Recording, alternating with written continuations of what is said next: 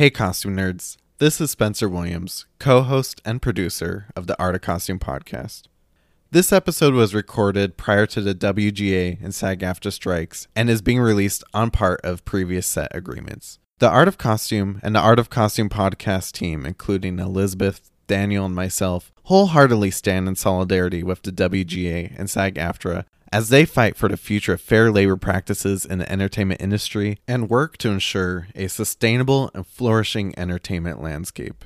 It is crucial to acknowledge the indispensable contributions of the hardworking individuals both behind and in front of the camera, whose dedication and creativity are the driving force behind the films and shows discussed on this podcast. Without them and their tireless efforts, none of these productions would be possible. That is why we support the WGA and SAG-AFTRA in their fight for a fair and equitable deal. For further information and resources regarding how you can better support and even volunteer, please check the show description for links. Also, please consider donating to the Entertainment Community Fund, an organization that directly benefits workers affected by the strikes, as well as provide a safety net for performing arts and entertainment professionals. Now please, enjoy the show.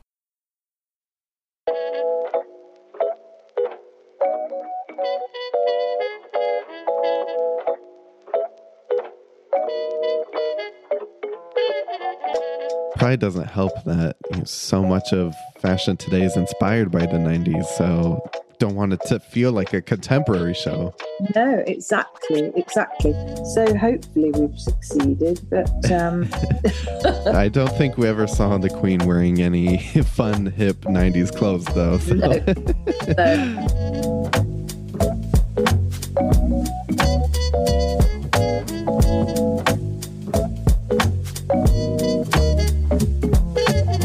Welcome to the Art of Costume. I'm Elizabeth Joy Glass. And I am Lord Spencer, Duke of Pasadena, Spencer Williams. How are you? Oh, I'm doing great. Thanks for asking, Elizabeth. Things are good. By the time this comes out, I would have just did a panel at Comic-Con. So, it hasn't happened yet in the present time, but I'm assuming it went really well, and I'm excited to talk about it on the other side. I know. I'm so excited for you. I was so jelly when I heard. I was like, I straight up tried to get tickets to Comic-Con, but they were already sold out. Yeah. Their ticketing system is insane. I know. But I hope it went well. I'm sure it did. Yeah. It was pretty awesome. Your interviews always go great. Your panels go great. It's going to be great. Oh, well, thank you. I have some One Costume Rule Them All updates to share before we get started. What? Let's see. We have some updates from Rocky Horror Picture Show. That was a fun episode. Yes. I really loved reliving that episode, watching the film for the 100th millionth time. But it was exciting to see how much everyone who was listening enjoyed it too, and sharing in the beauty of these legendary costumes. So let's see here. Well, of course, not shocking to anyone, the favorite character from our audience was, of course, Dr. Frankenfurter, played by Tim Curry. That was easy peasy. While Columbia was in second place, so good for you, Columbia. Yeah. And then we got some messages sent in. So let's see here. Jade the Great, which that's a pretty cool name. That is a very cool name. Good for you, Jay. Jay said Frank's costume from I'm Going Home is their favorite costume. So that's a good one. Oh, I like that. And then Meredith Ammons said the Rocky shorts were their favorite costumes, and said that they just saw them at Hard Rock in Orlando. So that'd be really cool. I can't believe that these costumes exist somewhere and they're not in someone's storage bin in a rotting garage somewhere.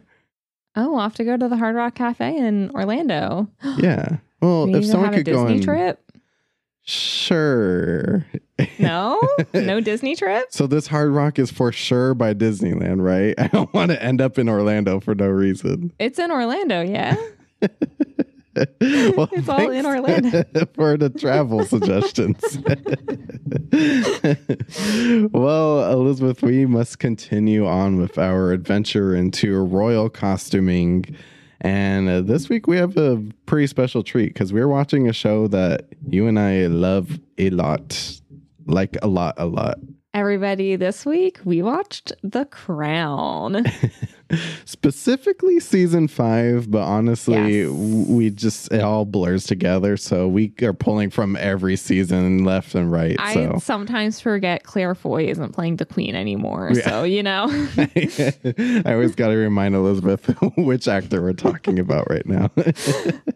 They're all so good though. Ugh. Like I think that's part of what's great about it is like all the actors and actresses who play these roles over the seasons. It's like their performances are so like consistent and they build off of each other so well. You're like, it feels like one actor is doing the whole thing. Yeah, the transition is very seamless and the casting is just top tier. I mean, I cannot get over Elizabeth Debicki, who plays Princess Diana. I mean, Oh, she's so good. can it be any more close? It's so good.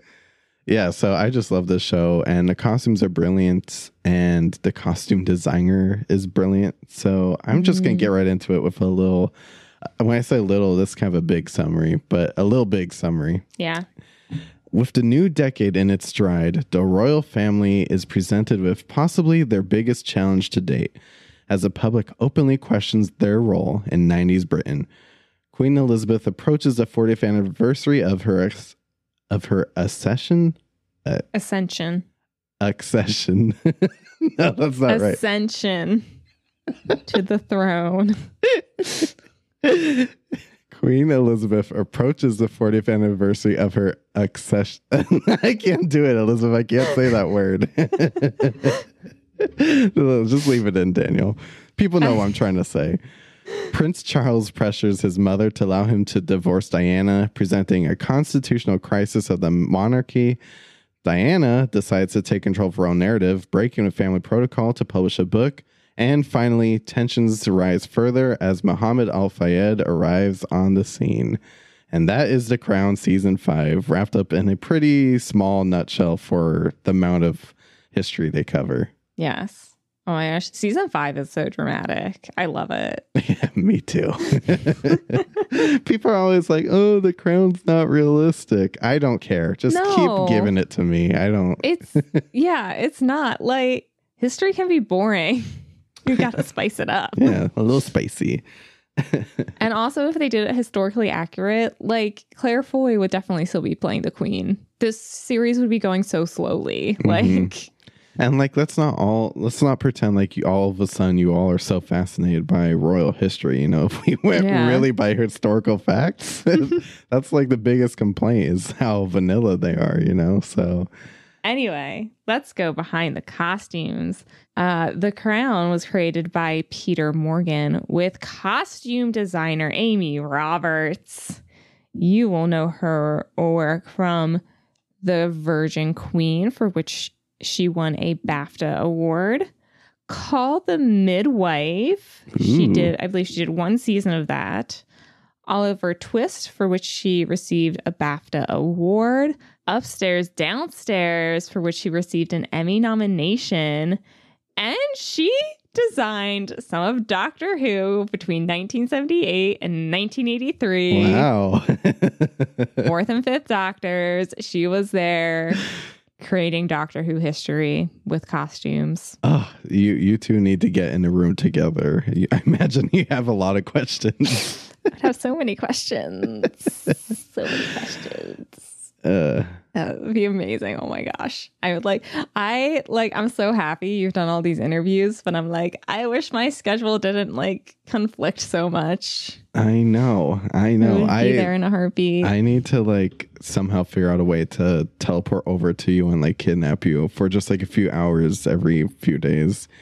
We just need to live in the Star Trek future already, and I could beam myself over. Yeah, that works. And she also has been designing the Crown since season 3. Yes, and I am so excited to say that I was able to hop on a phone call with Amy Roberts. And when I tell you that I started panicking when I got this, email to talk with Amy Roberts, there's some interviews where you just feel like that's just not possible, Like, for example, I always thought Colleen Atwood, not possible. And Amy Roberts is up there with me, You just think, like, there's no way this person who designs costumes for The Crown would ever have time for you. Yeah. And this was the most whirlwind 30 minutes of my life. So I'm so excited to share this interview with you. She is so charming and so lovely and just has so much great insight and such a great storyteller. And I could listen to her talk forever. So sit back and enjoy this interview. But after the interview, don't go anywhere because then Elizabeth and I are going to play our favorite game.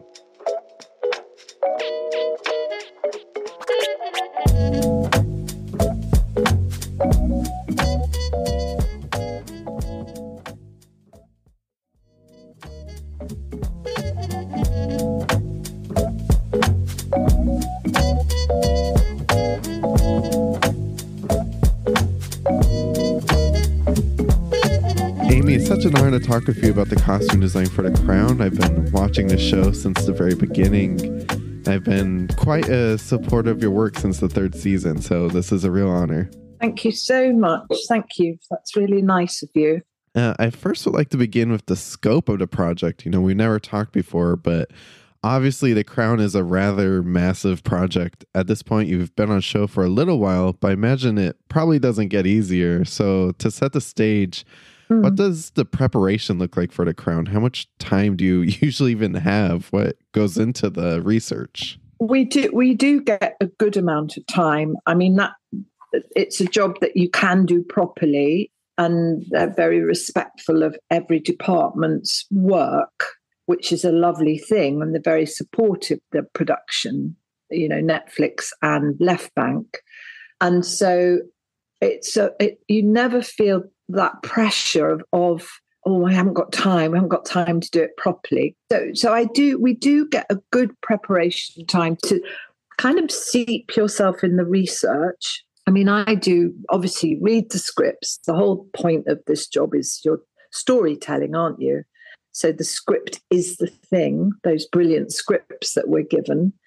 And then that springboards you into obviously events that are real events like weddings and funerals and so on that have to be researched. And we start off, when you come into the studio, we start off with a huge board of every character, the Queen. Well, no, not every character. The lead characters, the Queen, Margaret, Queen Mother, Philip, and so on. Oh, wow. And they each have a little visual journey on this massive wall of the real people. And for me, it's always there to the point where you don't notice it anymore, which I think is a great thing. I think with research, you do it and then you've got to forget about it and you have to put your stamp on it, I think. It is about the royal family, but I still maintain it's like a lot of dysfunctional families, isn't it, which we all come from. And I've always said, to me, doing The Crown is like doing this huge opera. You're right. In ways, it's very relatable to everyone. Even in the most unrelatable family, it can be relatable in ways. I mean, you look at I rewatched the other month, The Godfather, the whole 3 seasons of The Godfather. Of course, it's not like The Crown, but you can reference that saga, can't you, in a way? Mm-hmm. And which I found fascinating, and the breadth of it and the vision of the designers, the set designers, the props, the decorators of the rooms, the hair and makeup, and the clothes and the uniforms and the crowd scenes. And it's a terrific project, and all of that coming together, I think. I think that's what's been very important and special about doing this job, really. So this might be a hard question, but is it even possible to say how many costumes you think move through your workshop? I don't, because each season, say one season, 10 episodes, there's probably 300 speaking parts, 280 to 300-ish, and everyone is fitted or made for, and the same applies to every member of the crowd. They are all fitted.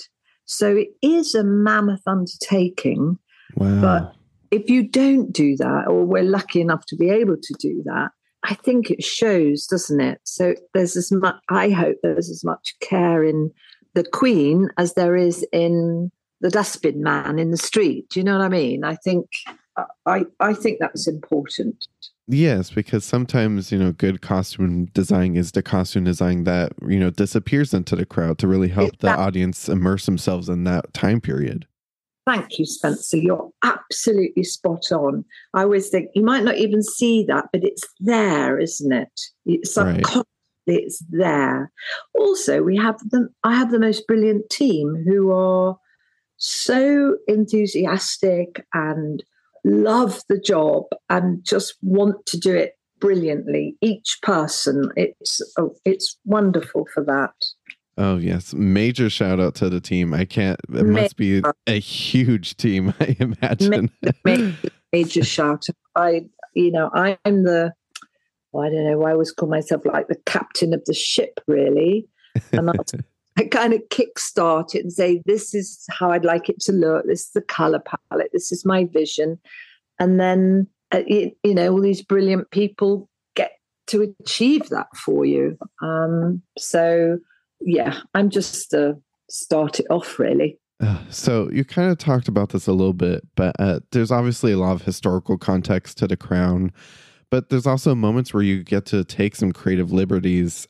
As a costume designer, could you talk about the balance between understanding when you and your team are creating a look that is to be historically accurate versus when, you get to create an original design? Does that guidance come from the scripts, or you just kind of know? I think it is the storytelling, moments where you've got to be forensically accurate about a situation, an event, whether it's a uniform, often the uniform.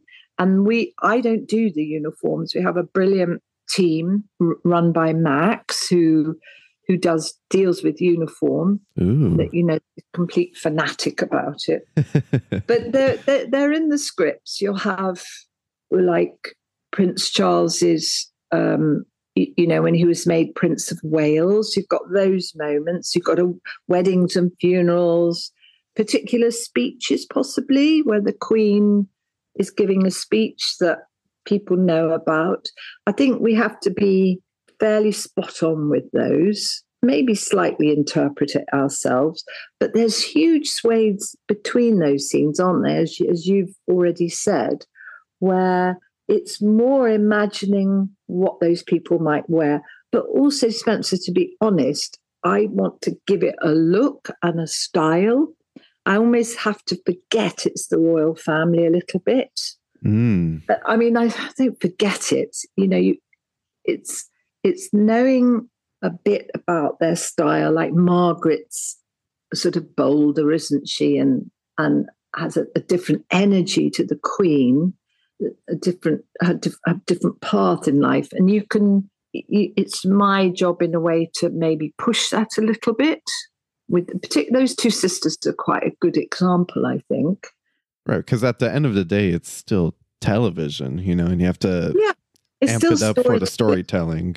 It's storytelling. Like I say, it's a story about this big, dysfunctional, operatic family, isn't it?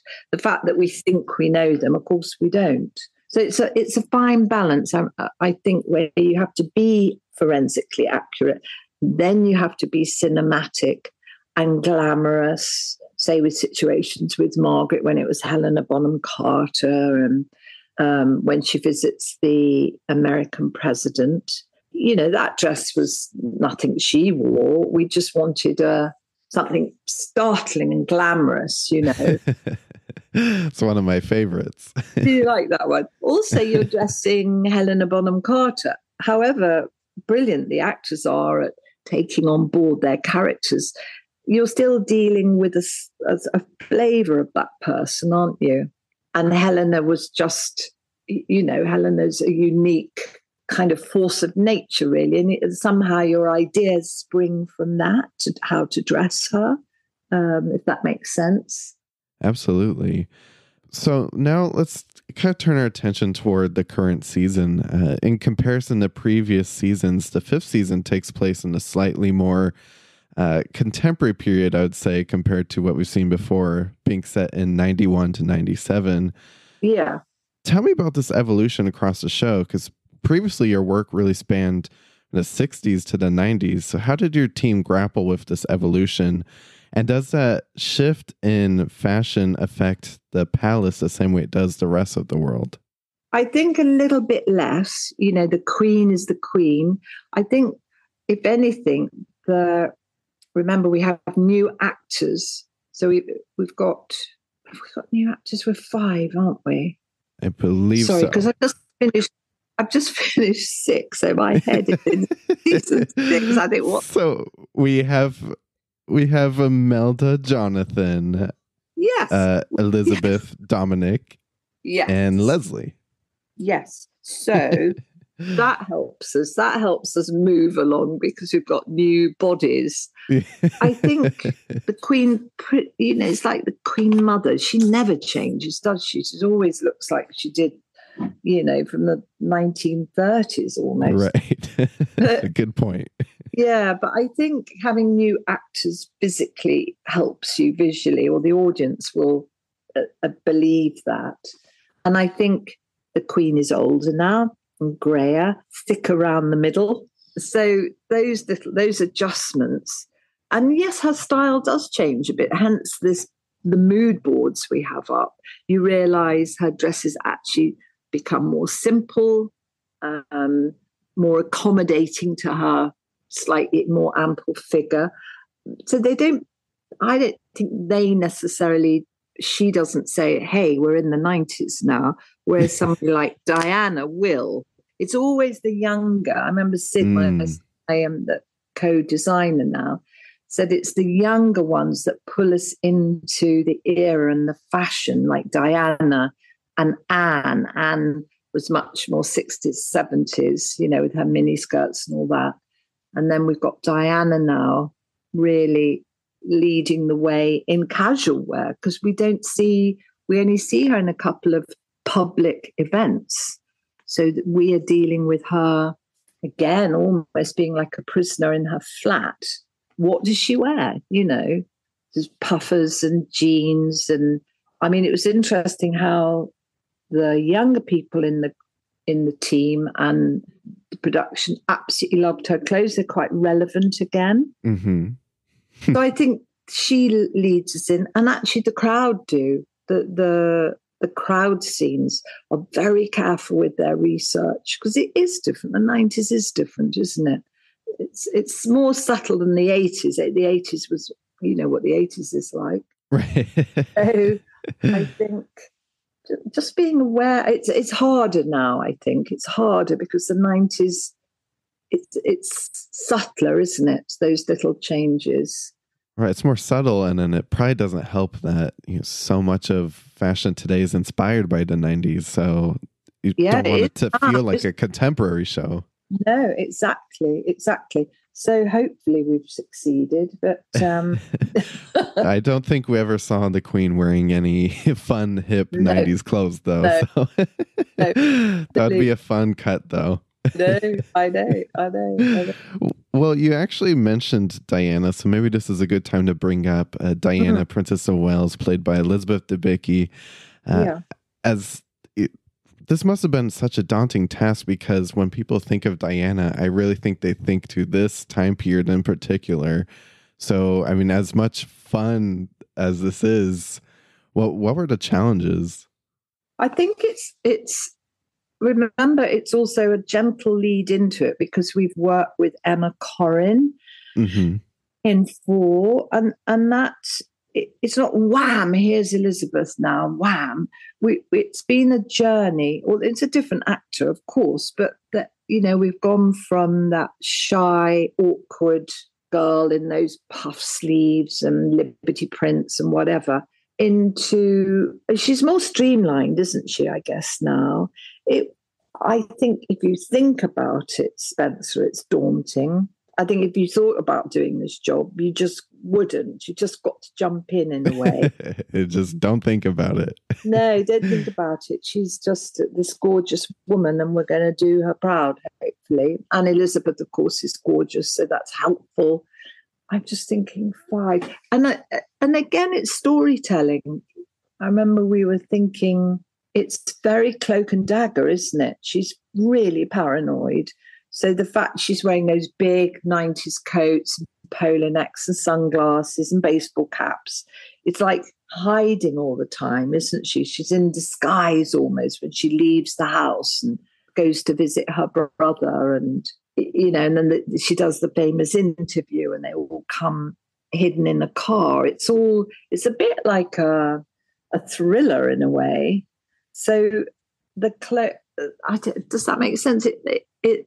The clothes helped in a way. Yeah, it makes a lot of sense. And I feel like she's a lot more conscious about what she's wearing, but also she's not as much as afraid, I would say. She's not as awkward. So she's, she pulls out the quote unquote revenge dress at one point. Yeah. And she's a mother now and she's larking about at home with the boys, eating hamburgers. And she's jeans and barefooted. And, she's like she's slightly more, I don't know, real. And I think, again, we've had very few scenes with her in the public eye. We rarely see her out and about in a glamorous dress, do we? There's a couple of ones in suits, those blocky, strong colours, red, apple greens, less, the big, stronger shoulders, big buttons. I think those were like visiting the hospital. But most of her scenes are private. So that, I think, was the challenge, and what does she wear? That amazing scene when they're divorced and Charles comes to the house, the flat, and she cooks an omelette. And that was where you just make her very simple, don't you? With bare arms. And I think we put her in little flat shoes. I can't remember, jeans, just this domestic scene. And in that scene, you think that, well, that's why their marriage didn't work. It's all told in that one scene. And he's in his suit, kind of English tailoring shirt and tie and hanky. And I don't know. Sure, I think you've answered it brilliantly. So when you have these new actors come on set, I'm wondering, does it feel like you're starting fresh? Do you exchange notes? I imagine there's an intimate collaboration between you and the actors. Yeah, you're starting again. It's interesting how, because they do two seasons each. And the first season, always, I think, it's new and slightly the wheels need oiling a bit for all of us. The second season, I don't think it's noticeable, but to me, I always think we've all settled in. The actors have settled into playing their roles. We as a team have got used to them, their body shapes, what works, what we can push, and then you start again. Season 5 and 6, you're going to do it again, which is good. It's good to have a kick up the butt to, not get lazy about things. But yes, to talk, and it is collaborative. I'm there to help get it right, but they're playing them. They've got to wear it. Whatever job you're doing, I think it's important to be collaborative, and hopefully it works better then. And their input is as valuable as mine, I think. As I kept saying to Dominic West when we'd argue about what tie he was going to wear. So, yeah, I think that's, and it's a massive part of the job. I think any costume designer you must have talked to will say it's very an intimate relationship with an actor. It's being intrigued by them as people, how they're going to portray it, how they feel, and you're dressing them. It's quite odd sometimes, especially the first meeting when you don't know each other and you've got to talk about your vision, what they might feel. Right. And they're still trying to find their own character at the same time. Yeah. And that's nerve-wracking, I think. And then the next time they've got to come in and stand there in their underwear and have their measurements taken. It's a very curious journey. And it is a journey, very rewarding, infuriating and irritating and funny and lovely. All those things, really. All those feelings feel quite normal based on the conversations I've had. Yeah. Yeah. So Jonathan Pryce plays Prince Philip, the Duke of Edinburgh. This is a character who I'd say is rather discontent at this point in a series where he is in life, but recently found a new friend giving him a bit of drive to keep active, new companionship. How would you say this journey inspires his costumes or vice versa? Well, I don't think he suddenly, slips into loafers and slacks to impress his no short shorts or anything. So I don't think it does. And I don't think a man like that would really. I think he has a style. It's very simple. It's very plain, always quite elegant, I think. And we see this carriage racing. I know that's but that's nothing to do with their, I don't think it does actually, Spencer. I don't think it does. I don't think he's that sort of guy. He's old, he's confident. Why does he want to impress her? Yeah, he would laugh at this interview right now. I think so. And we're to assume that they are just friends, cerebral friends. They just love to talk. And, as he says in that scene with Elizabeth, is it episode 6 or something when they go to Russia? He says, you're not enough for me. I think he says that, but that's what he's implying. And she has to kind of really cope with that. I think that's so brilliantly written. Mm-hmm. It's a brilliant episode. It's so good, isn't it, 6? It's so good. That whole epicness of the Russian Revolution and the assassination of the royal family and the link to pulling it to now. It's just so clever, so clever. Well, my favorite character in terms of the scope of just the entire series has always been Princess Margaret. In this season, she's played by Leslie Manville. In terms of her costumes, I would say Margaret never feels afraid to play around with her look and pushes the envelope in terms of, subtlety of the royal family as much as you can. How would you describe her style? Well, I think you're right. And in a way, you look at her reference pictures, but we do push it a bit more and make it a bit more fashion. I think, Spencer, we also try to give it a bit of a style that's maybe a bit us. And I think we can do that a lot with her. I've said this earlier, actually, to somebody else. Where she meets Peter Townsend and she hasn't seen him for years, and they got. Leslie and I thought, well, she's going to go for it. She's not going to go in a nice little navy number. She's jolly well going to go for it and put on some armor and get out there. So I said, let's do the brightest pink we can find. I love it. So she looked like praying mantis, didn't she, with those sleeves? And because it's Leslie Manville, honestly, Spencer, you could put her in a black bin liner and she owns it. I've never worked with an actress quite like that, where she just comes in, gets her body padding on, because we needed to make her a little bit more curvy, give her a Princess Margaret bottom, and she just welcomes it, you know what I mean, and owns what you give her. She's so exciting. So she puts this pink dress on and that's it. She does it. She gets on with it. And she goes into that wood-panelled room with all those naval uniforms and old guys in blazers. And she's wham, isn't she? And the crowd, we made sure they just had soft colours, the women. So she's really, stands out. She just pops at all times. She pops. Absolutely. Wait till you see the final episode, Spencer. It will break your heart. Man. It will break your heart. Oh, I don't like the sound of that. I mean, I know kind of had an idea, but still. She pops no more.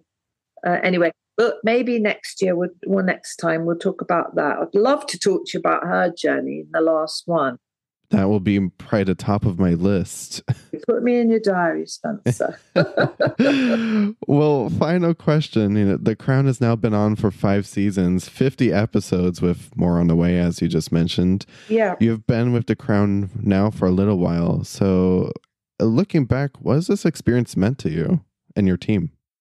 Oh, it's meant huge amounts of stress. And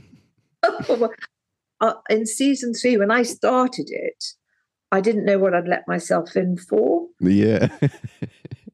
And I remember, I shouldn't say this, but I remember ringing my agent saying, how could you get me out of this? Because it was so overwhelming and huge. And what they do double banking. So you might have one team in Scotland doing, Balmoral stuff and shooting and whatever, and one team in Spain doing Diana and Charles pretending to be in Greece. Do you know what I mean? All at the same time, and it kind of messes with your head. Anyway, I kind of got the hang of it. So that is the truth. But of course, why do I come back? Because the way you can duck and dive from 1953 to 1911 to all this era, all held together by it's incredible storytelling, and you're nothing without a decent script. And it's been so rewarding, and the final product is going to be excellent because everybody on the team in costume, design, hair and makeup, props are phenomenal. They're like at the top of their game, and it's exciting. It's exciting, Spencer. I think that's what I loved. It's thrilling and scary, and you can be brave and bold, and that's a lovely thing in this job, I think.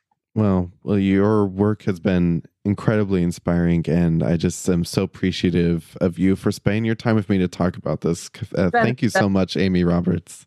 You have been fantastic. Thank you so much. It's been lovely talking to you. And I'm going to take you up on this. We're going to be talking about the next season too. Okay, so I'll ring me before Christmas when you've watched it. Yes, definitely. Thank you so much for joining. It's been such a joy. Bye, Spencer. Bye. Bye. Thank you.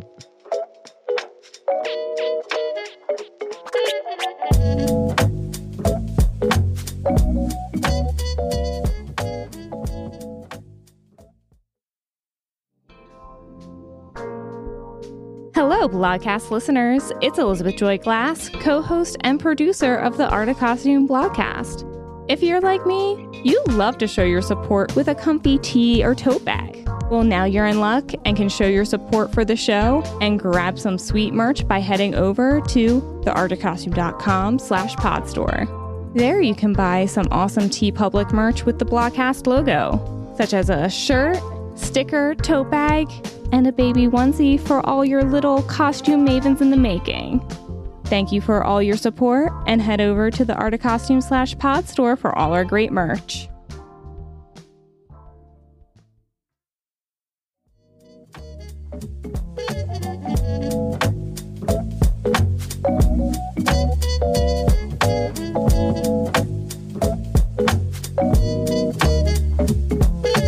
Oh, Spencer! That was so good. Oh my gosh. She really knows. That was incredible. Isn't she so lovely? So lovely. Honestly, when she said, at one point, you're so right, Spencer, something like that. Honestly, it put me down. I was like, oh my gosh, I can't even talk anymore. She's like, put me in your diary.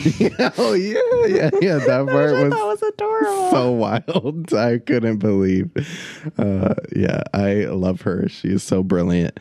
And I just love what she has to say about the costumes of the Crown. It's just such a intense process, fitting costumes for every single one of these background actors. There's so many people in the Crown. The limit does not exist on costumes. Yeah. And it's such a huge project. And like for the main characters, she could completely rely on history and be like, yeah, just like get them this. But no, she really thinks about it and thinks what's best for the story, and like how she really thinks about how people are going to feel and how it's going to make the audience connect with the story. Yeah, and she has basically a new cast every 2 seasons, right? Which is insane. And then you're trying to like figure out the characters that they're becoming. You get comfortable with them, and then they're gone just like that. So I just feel like this must be such like an exhausting mental project. But yeah, I mean, I love it. I loved what she said about, how the world starts to adapt into like this 90s fashion, but Buckingham Palace is just like a little bit behind. But it's the younger people like Princess Diana who are kind of pushing it forward. I just thought that was, it's kind of obvious, but still fascinating to hear and talk about. Yeah, no, it really is. And I love that she said that, because I also feel like that's something we see like in other historical TV shows, notably like just going back to even like Bridgerton. It's like the youngest people in it have like the most current fashions, while like the older especially like Mrs. Danbury and like the Viscountess, like they're up to date, but they're still like more reserved. And then of course Queen Charlotte is still very much wearing the clothes of her youth, so it's like, okay, like I love that. Yeah, and the Queen's all of a sudden not gonna start wearing like cool hip some little short shorts, jeans, and a flannel. That would be crazy. With that, Elizabeth, I think it's time to play our favorite game. Are you ready? I'm ready, Spencer. Let's do it. Hit it. The one costume to rule them all. Spencer? Yes. What's your one costume to rule them all? So I wasn't sure until I talked to Amy, and she reminded me of a moment that I loved so much. My favorite character from The Crown has always been Princess Margaret. I just think that every actor, Vanessa Kirby, Helena Bonham Carter, Leslie Manville, I feel like they've all consistently killed it. And the story of Princess Margaret through The Crown, to me, is just so tragic and heartbreaking. But then she's also still somehow the fun, cool one, the fashionable one, stylish one who's likes to party. So that scene when Princess Margaret has that heartwarming reunion with Peter Townsend, and she decides to spice it up with that pink dress that Amy was talking about, that they just both felt like she would definitely spice it up. I love that moment, and I love that dress because it just says everything you need to know about Princess Margaret. And just to me, like if that was her last episode, that would have been the best last episode. It was just such a great moment for this character, and such a great costume too. And it's not like a crazy dress or anything, but that color against what 1990s Britain high society just says so much. It definitely says everything about her character, and I love it. I also loved the dance at Balmoral. Mm-hmm. Everyone's wearing just like these fabulous ball gowns at the tartan, but I especially loved Diana's look. The white short sleeve dress with that like simple red tartan. Oh yeah. It's the peak of her trying to fit in and not succeeding. 'Cause she's just like, she looks fantastic, but it's like, she's driving the more current fashion, and she just, in the white, she stands out, like in just the cut of the dress, the short sleeves. Like, yes, she's trying, but she's like, this is not who I am, dancing around in circles, like in full length gowns with this tartan around me. She's like, this is just not who I am.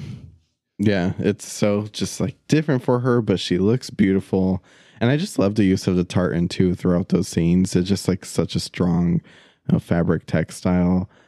That's definitely a good one, Elizabeth. I love it. And I mean, honestly, you could probably pick any of Princess Diana's looks from the season to be a one costume to rule them all.